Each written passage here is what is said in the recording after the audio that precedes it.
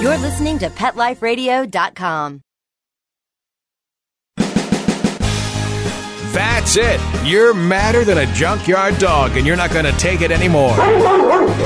Your feathers are ruffled, your dander's up, and you've got a definite bone to pick.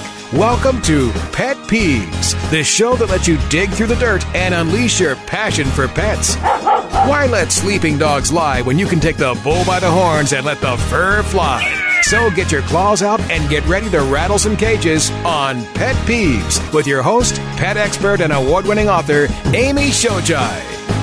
Hey there, and welcome to Pet Peeves on Pet Life Radio. I'm your host, Amy Shojai, and today we're taking an inside look at show dogs. That brings me to my rant of the week. Now, I love dog shows. I love seeing the gorgeous dogs. And I've got to tell you, you ain't lived until you've shared an elevator with half a dozen gorgeous canines ready for the ring. But it really hisses me off to hear clueless folks say, it's only a beauty pageant. Those pampered show poochers aren't real dogs. Okay, sure. The contestants are coiffed, clipped, buffed, and puffed, and well, so are the dogs. But under all the glitz, you'll find true dogs that herd, hunt, howl, prowl, work, play, beg for treats, and, yes, even share their special human's bed. Dog shows celebrate the best about what makes dogs special. And today on Pet Peeves, we're going to get the real truth about show dogs. And I'm delighted to introduce you to David Fry, dog person extraordinaire and a true insider, able to clue us in on what's up with dog shows. Millions of television viewers know David as the longtime co-host of USA Network's annual telecast of the popular Westminster Kennel Club Dog Show, which will be aired February 11th and 12th this month. But he's not just an observer, he speaks from experience as a longtime breeder, owner, handler, and judge in the world of purebred dogs. So park your furry tails and get comfy, and we'll be right back with David Fry after these messages.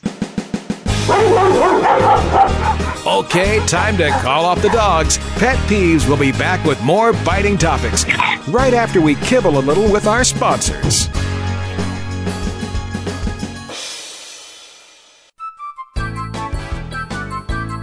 There's nothing like a shaggy dog, baby. They're shagadelic. And this is the place to find out how to have harmony in the household with your pets. Oh, yeah. So stop by our pad every week and get switched on, baby. Switched on to the show that's all about attitude. Oh, behave. With your groovy host, pet edutainer Arden Moore. Yeah, baby, yeah. Every week on demand on PetLifeRadio.com. Pets are part of the family, and when traveling with your dog, there's only one magazine to include when packing your doggie's duffel bag, and that's Fido Friendly, the travel and lifestyle magazine for you and your dog. Each bi-monthly issue includes hotel, city, and state reviews, and doggy destinations to explore with your furry companion. Fido Friendly magazine can be found at Borders, Barnes & Noble, PetSmart, Pet Boutiques, and Fido Friendly hotels nationwide. Or you can go online to subscribe at www.fidofriendly.com. So get traveling with your pet today and leave no dog behind. And remember, Fido Friendly's the only magazine dedicated to the travel lifestyle of man's best friend, and the one magazine your dog will thank you for.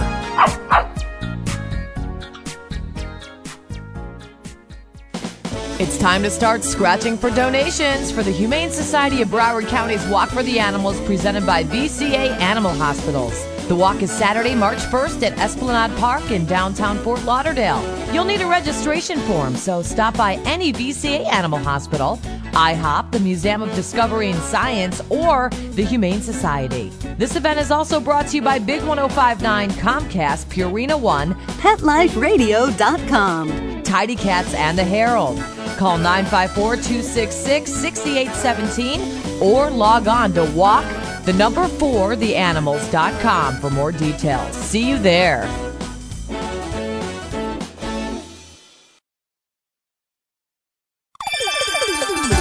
Let's Talk Pets on PetLifeRadio.com.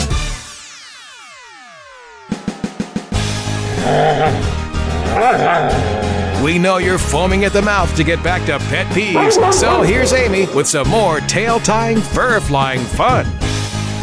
Welcome back to Pet Peeves on Pet Life Radio, and please welcome my first guest, David Fry, the TV voice and face of the Westminster Dog Show. Welcome to the show, David. Thank you, Amy. I'm so excited to be on with you, and congratulations on having your very first show. Oh, it's great, and I could think of nobody better that I wanted to have than, and the timing couldn't be better. I mean, with the Westminster Show just around the corner. This is my favorite time of year. You get the Super Bowl of dog shows and the Westminster of football, and all in the space of about 10 days, and we're excited to be a part of that. Well, first of all, for our listeners, David, tell us a little bit about yourself. What kinds of dogs do you have? Well, for 30 years, I raised Afghan hounds and had a lot of nice show dogs with my former wife. We did a lot of great winning. Had a wonderful dog named Champion Storm Hills, who's Zoom and Who. And Zoomy retired as the top winning female in the history of the breed. And while we were out there showing her, we made some friends and got some exposure to people that thought maybe I would be the guy to do Westminster on television. And that was back in 1990, where I did an audition tape and did the show for the first time. I thought, wow, this is fun. I'll do this for a few years. I'll get a great kick out of it. Now, here we are, coming up on my 19th year, and that sounds awesome to me. It sounds great, but when you throw in the idea that Westminster's been around for 132, my little 19 years really is just a piece of that. Right, really. The first show that Westminster had was back in the 1877? 1877. It was before the light bulb was even invented. So we've been around a long time. We're the second longest continuously held sporting event in this country, behind only the Kentucky Derby. So we've had a nice run, and we were a great part of the legacy in the sport. We're the oldest organization in the country that's dedicated to the sport of purebred dogs, older even than our governing body, the American Kennel Club. So we've been around 7 years longer than them as well, and in fact had a big part in creating the AKC. So we take our role very seriously in protecting and promoting purebred dogs especially, but all dogs in general, and celebrating dogs in our family lives. Now, I know that some of the notes that you sent me early on, and I appreciate that, by the way, says here the first telecast of Westminster was in 1948, years before I Love Lucy premiered. That's true. That's pretty incredible. Well, it is amazing. We've been on television a long time. Well, what do you think? What about this dog show thing that people always say, oh, dogs are only a pretty face? I mean, when I attend Westminster, this year, sadly, I won't be able to be there, which is why I'm so thrilled to have you on the show here. But I love listening to your commentary about all the individual dogs and what they do in real life away from the show. Some of them are agility champions, or they're search and rescue dogs, therapy dogs, all kinds of things. Well, the idea that I've always tried to tell people about, because I'm a part of this world, is that these are real dogs and we are real people who are participating in this great family sport. A lot of people that you see on television are people who have been involved in it for the second and third generations of their family. So they have a great dedication to the sport and to helping create the next generation of healthy, sound, and happy dogs for the dog-owning public. So we're very proud of that, and that's one of the messages that we try to get out. Well, and I know also dog shows with the bench shows are very much an educational event where they encourage the exhibitors, the breeders, the handlers to be available with their dogs to answer questions. We don't just encourage them, it's a rule. And if they're not there, they get fined. So if you're not there with your dog on the bench in the time that you're supposed to be there, which is any time other than the time you're in the ring or the time you're grooming, I think it's about a $50 fine now. Ouch. So we're serious about making an educational opportunity for the general public, and that's what we do on site at Westminster. The last 3 years we've been sold out. So there's over 20,000 people that come through there each day and have the opportunity to visit with breeders and owners and handlers and get up close and personal to the dogs. If they're looking for a dog, get some ideas about what breeds might best fit their lifestyle. And if they already have one, maybe they can get some help with some challenges that they might be having with a certain breed. And a breeder might say to you, you know what, they always go through this at 2 years of age. Here's how you solve it, or here's how you wait it out. Now, that's what I love about the ability to interface with the people you're getting the dogs from, because you can find out, hey, this is a gorgeous dog, but it's also a real dog, and maybe you're going to have some challenges as far as house training if it's a little guy and it's freezing weather out there, or maybe if you have an apartment, a border collie is not for you. So there's some real instances. My husband really wanted a border collie, and I had to tell him, I'm sorry, honey, I don't want anyone in the house that's smarter than me. So there's some real challenges there about educating the public and getting some good information out there. We do it in person for the people who are at the dog show, but we also reach millions of people, as you know, on live television on USA Network. We're also reaching a lot of people on our online presentation of the breed judging highlights and a few other behind-the-scenes things, especially this year at WestminsterKennelClub.org. You can see all of this stuff. So we hope that we're educating people about not just specific breeds, but about responsible ownership and how to go about finding the right dog for you. Well, and that's really key, I think, that, a purebred dog is not for everybody necessarily, and I love the fact that you do promote shelter adoptions. Well, purebred dogs, really, the best thing about purebred dogs is their predictability. I know this little 2-pound ball of fluff, if it's a Pomeranian, it's going to grow up to be 6 pounds, and it's going to be this big. But if that same little 2-pound ball of fluff is going to grow up to be an Akita, it's going to be quite different. If I'm expecting a Pomeranian that ends up being an Akita, then it's probably going to make for an unhappy relationship and an unhappy family situation. So that's what purebred dogs are all about. Now, if you can adopt from a shelter and you see a dog that's pretty much what it's going to be in terms of its growth and hair and conditioning and temperament, then by all means do that, because we care about dogs, we care about all dogs, and we want everybody to have a great relationship with a dog, because we, of all people, know how important that relationship can be. Well, how many breeds are being shown this year? Well, we have 4 new breeds this year, so it brings the total to 169 breeds and varieties. Wow. Well, what are those new breeds? We have the Plott, which is in the hound group, a beautiful hunting hound that's actually the state dog of North Carolina. Oh, we have the Tibetan Mastiff, a dog that's been around thousands of years, but just now finally got recognized by the AKC and is part of our dog show for the first time ever. But that's a massive dog that really a lot of people think is behind every single breed of dog out there, even the smallest of them. Wow. Then we have 2 new breeds in the herding group, the Beauceron, which is an intimidating-looking sort of dog that maybe could remind you a little bit of a German Shepherd and or a Doberman, only in a little bigger package.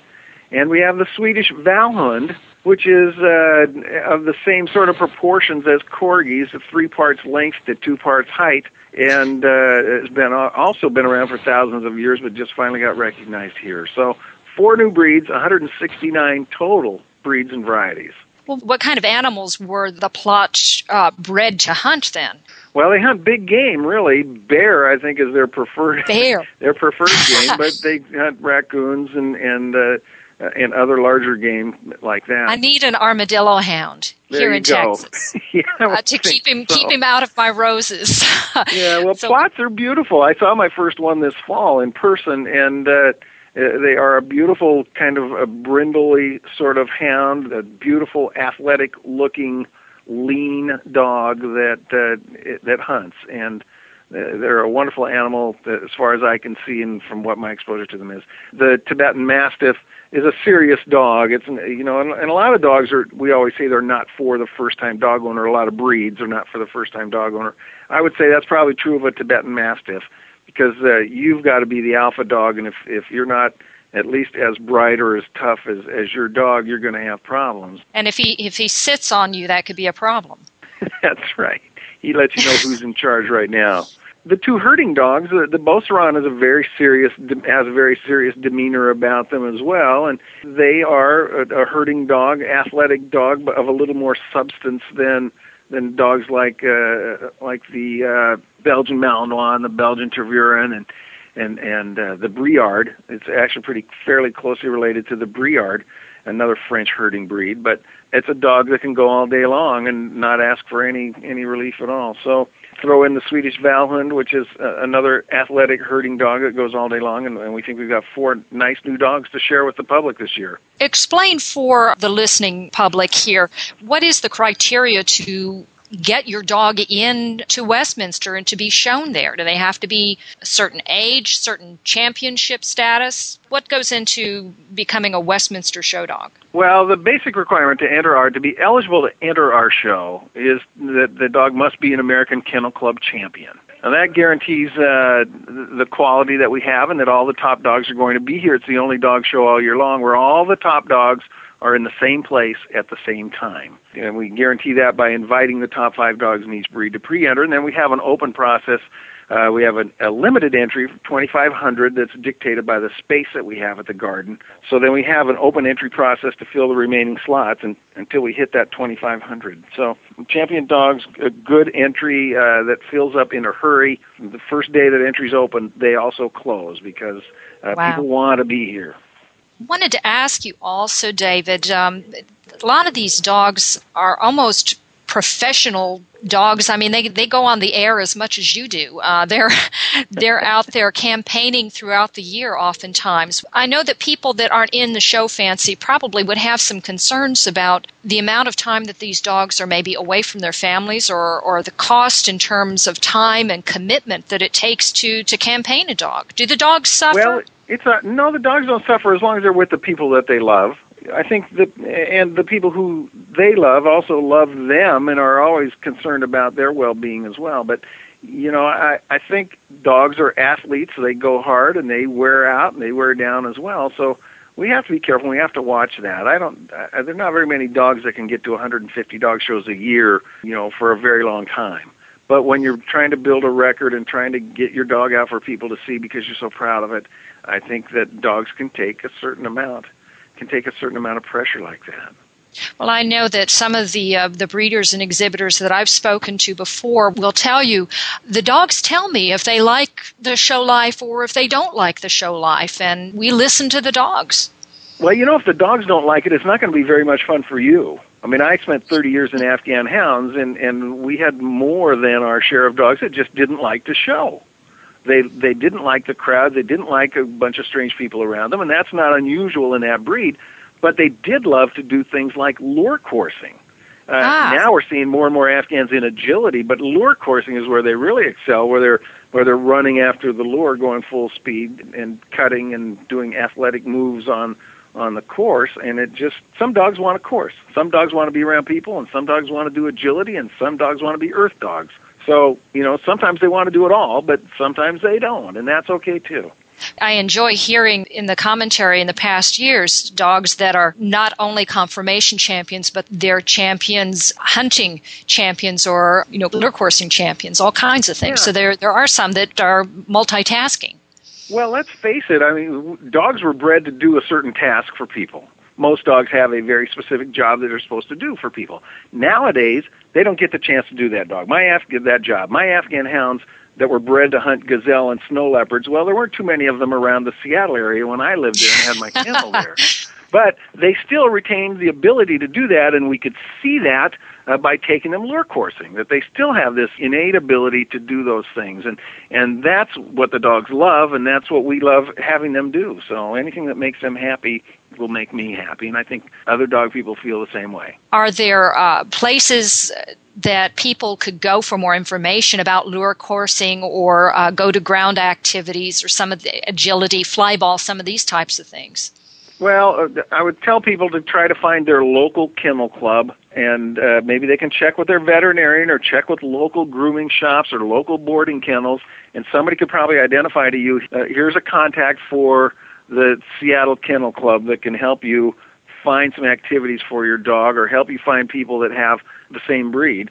Also, every breed has a parent club, whether it's the American Brittany Club or whatever, and you can go to their website and find contacts there, whether it's people for activities or just people, maybe there's a local club, for example, the Brittany Club of Seattle or something like that. So there are ways that you can find those from our website, westminsterkennelclub.org. We can help you find the parent clubs and get you in with the people that you need to see. And of course, if you really want a list of all the activities, you can go to the American Kennel Club website at akc.org. Well, I'm going to put you on the spot here for just a minute, David. What is your favorite breed?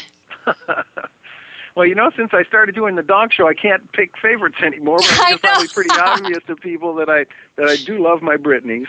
I love my Afghan hounds and my heritage, if you will, in that breed. But I've, over the years, found a lot of breeds that I really like and would enjoy having. And I say, if I were to have a working dog, it would be this breed. Or if I were to have a toy dog, it would be this breed. Well, I just got my first toy dog. I have a Cavalier now to go with my two Brittany's. Oh, they're sweet. Well, yeah, and I wish I live in a high-rise in Manhattan. I'm not going to get much beyond 3 dogs at any point. But and 3's probably over my max now too. But yeah, currently my cat is saying that my one German Shepherd is too much. So that's an interesting situation I have here.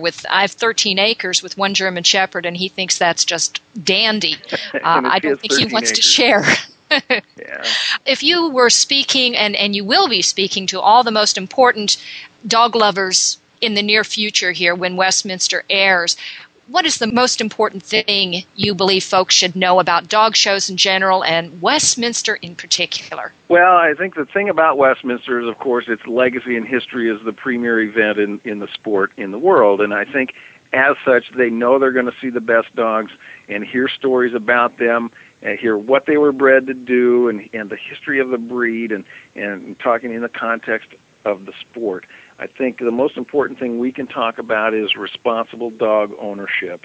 In this day and age, where way too many jurisdictions around the country, we're hearing about legislation that's aimed at restricting the work and the life's work that people have done to make our dogs healthier and happier. They're also the same people that work hard in purebred dog rescue, that they're taking care of their breed wherever they can. And I think it's important that they hear that there's a reason that these people are doing what they do, and they're doing it responsibly, and that those are the people that, when you go to find a puppy, those are the people that you should support, and those are the people that you should seek out. Well, listen, folks, we will continue our conversation with David Fry and all things dogs after messages from these sponsors. Okay, time to call off the dogs. Pet Peeves will be back with more biting topics right after we kibble a little with our sponsors.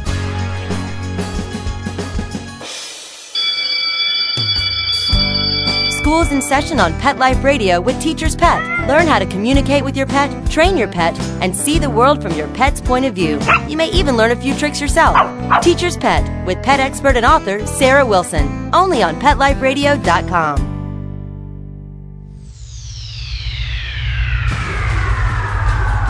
Greetings, human. What planet am I on? Welcome to Pet Planet. Here's a copy of Pet Planet Magazine, Florida's most informative and fun pet resource magazine. It features heartwarming stories and informative articles from local and national pet experts. Excellent. Pet Planet Magazine offers Operation Planet Rescue, helping rescued pets find new homes. And it's available at 500 locations in South and Central Florida and 24/7 on the internet at PetPlanetMagazine.com. If you're out and about with your pet, you may be featured in Paparazzi, candid pictures of you and your pet. For up-to-date pet-friendly events, activities, and pet-related services and products, Pet Planet Magazine is your final destination. I shall take this magazine home with me. Back to your home planet? No, to my condo in Boca. Pet Planet Magazine. Check them out at www.petplanetmagazine.com or 352-394-8578. It's out of this world.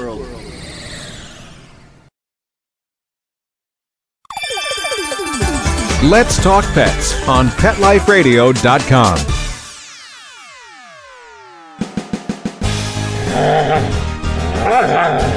We know you're foaming at the mouth to get back to Pet Peeves, so here's Amy with some more tail-tying, fur-flying fun.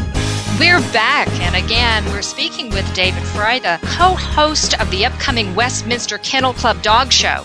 But that's not all. With Westminster, David helped to create Angel on a Leash, which is a charitable therapy dog program. Now, Westminster's been around since 1877, but it's not just about the show. At that very first show, I understand that Westminster donated funds to the ASPCA. The current Westminster Kennel Club Dog Show also has some special charities that they like to support. And David, I know that Angel on a Leash is very close to your own heart. I'd love to hear more about that, and also Take the Lead. So could you tell us a little about what is Angel on a Leash? Angel on a Leash, we started Angel on a Leash here at Westminster as a charitable activity in support of a therapy dog program at the Morgan Stanley Children's Hospital of New York Presbyterian. And it's a wonderful experience. We build a program there from 2 or 3 teams to over 30 teams that visit there on a regular basis. And not only that, we then expanded the program into other places. The first place we went was the Ronald McDonald House of New York City. We added them to what we do, and then we're in New Alternatives for Children. We're at New Milford Hospital. We're also at the St. Jude Children's Research Hospital in Memphis, and in Portland at Providence Hospital. So we're a number of places without really trying to get large, but because of the visibility that Westminster brings to the great activity of therapy dog work, we're able to help spread the word, and indeed, that's what we want to do, is to champion the use of therapy dogs in healthcare facilities and schools and rehab and hospice and everywhere else that we can. What exactly does a therapy dog do? Well, a therapy dog can be part of the treatment process for people who are undergoing whatever kinds of procedures they may be undergoing in a hospital or in rehab or school programs or things like that. It can be as simple as just walking into the room and getting somebody to smile or talk or think about something other than the challenges that they face. My own 2 dogs, we visit every Tuesday night at the Ronald McDonald House of New York City and work with the kids there who are facing the challenges of cancer. And we also work, obviously, a lot of that is working with their families as well, and it's doing good things for their families, their siblings, and their parents, because I have a friend who says when a child is sick, the parent is sick too. And part of our treatment, if you will, is to have time with all of them and give them a chance to smile about something, maybe give them a chance to talk about something when they haven't felt like talking much lately, or maybe even to get a child to get up out of a stroller that they've been wheeled around in because they haven't felt good, get up out of that stroller and take a step over and hand a dog a treat and have that be the first time they've taken a step. I can't tell you how many times a parent has said to me at the Ronald McDonald House when they're interacting with my dogs, that's the first time that she has smiled since she's been here. And these are kids that come in here into New York City. The Ronald McDonald House is a wonderful place. My wife, Sherilyn, happens to be the director of spiritual care there. But these are kids that come in from all over the world with the challenges of cancer, and they're coming in for cancer treatment or cancer consultations at the great hospitals here like Memorial Sloan Kettering and NYU and the Morgan Stanley Hospital. And they're kids that are fighting battles every single day. And brave little kids with a family that's supportive of them. But the Ronald McDonald House provides housing for these people so they don't have to worry about spending thousands of dollars on a hotel bill while their child might be here for 3 or 4 or 6 months or a year even for treatment. And the dogs do it because, that's what dogs do. They enjoy it. They love it themselves. Absolutely. My dogs, they're getting a little older now. They still do what they do, and they figuratively smile about it, but they're making kids happy, and all the kids that are poking and prodding and pulling their tails and body slamming them and stuff, they enjoy that time with the dogs, and the dogs enjoy just having that kind of attention on them. And it's the kind of activity that does things for the people who are involved too. I can't tell you how my involvement with therapy dogs has changed my own life and gotten me to be more receptive and more understanding of people. You walk down the street with your dog and you feel like you're sort of having a ministry on the street because my dog will run right over to anybody. Well, there's the guy in the suit that's getting ready to walk into an office building, or the next person he runs into, which might be a guy with an amputated leg sitting in a wheelchair and holding a paper cup and asking for a donation. And my dogs are accepting of that. Now, the next time I walk down that street, maybe I don't have my dog with me, but I've got a relationship with these guys, and I'm able to stop and talk to them. And it changes my life. I think it changes other people's lives, of course, too. But it's the opportunity for me to do something with the dog that I love in my community and do some good in my community and do some good specifically for people who are in need. And I can't encourage people enough to look into that as a kind of activity that might be good for them and their dog as an activity to do together. Because, I hear people all the time saying, geez, I got to go home. I need to spend time with my dog. That's the way we talk in our world. I need to spend time with my dog because I haven't spent much time with him lately. But I'd like to do something good for people as well. Well, here's a chance to combine that. It sounds a little simple, but it's a great grassroots You can multitask. activity. Sure. That's it. Multitask, take the dog with you, and you both get a great outing and something wonderful out of it, and people benefit as well. Well, we're very proud of the work that our Angel on a Leash dogs do everywhere. And if people want to see some more about us in action, they can go to angelonaleash.org and see what we're all about. But we really we've not been proactive in terms of fundraising or trying to expand because we're just getting organized. We just got our own 501c3 this summer. And we've created a board I have a star-studded board that I'm very proud of, and they're already doing great things, and we have people involved from all over the world. Well, I know that Westminster also has a program, Take the Lead, that this year some of the funds are going to be going to that again as well? Well, Take the Lead is a program that began really with people through Westminster, but it's an independent organization that provides funding and support for people who have devastating and life-threatening illnesses. And I had the good fortune to be on their board for a long time, but they Take the Lead helps people in the sport who have problems, whether it's a health challenge or some kind of tragedy in their lives, whether it's a fire that's wiped out their home or their kennel or a flood or something like that. We have a disaster fund for those kinds of situations. But most of the time we're helping people who have health crises who either don't have insurance or don't have enough insurance, and we're there to help them when they're in need. Well, it sounds like that Westminster in particular and dog show people in general, it's a big family and they take care of each other. So I love talking about the topic, and I'm sorry to say that we are out of time, but we would like to thank David Fry and the producers for making Pet Peeves possible. I'd encourage you not to miss the opportunity to attend a dog show and see for yourself, or listen, do the next best thing and tune in this coming February 11th and 12th to the Westminster Kennel Club 132nd Annual All-Breed Dog Show. And again, you can check out details at the website westminsterkennelclub.org. I dare you to join me next week for Pet Peeves on Pet Life Radio. I have something special in store, a topic that puts everyone's tail in a twist, but you'll have to tune in to find out more. So email me some suggestions or post a note on my blog by dialing up PetLifeRadio.com and clicking on the Pet Peeves logo. You can get transcripts that way too. Woofs and purrs until next time, and don't forget to pet your critters for me. I don't want them to get peeved. That's it. You're madder than a junkyard dog, and you're not going to take it anymore. Your feathers are ruffled, your dander is up, and you've got a definite bone to pick. Join us each week on Pet Peeves, the show that lets you dig through the dirt and unleash your passion for pets. Your host, pet expert and award-winning author Amy Shojai will talk about what makes you howl and what hisses you off. Pet Peeves every week on demand, only on PetLifeRadio.com.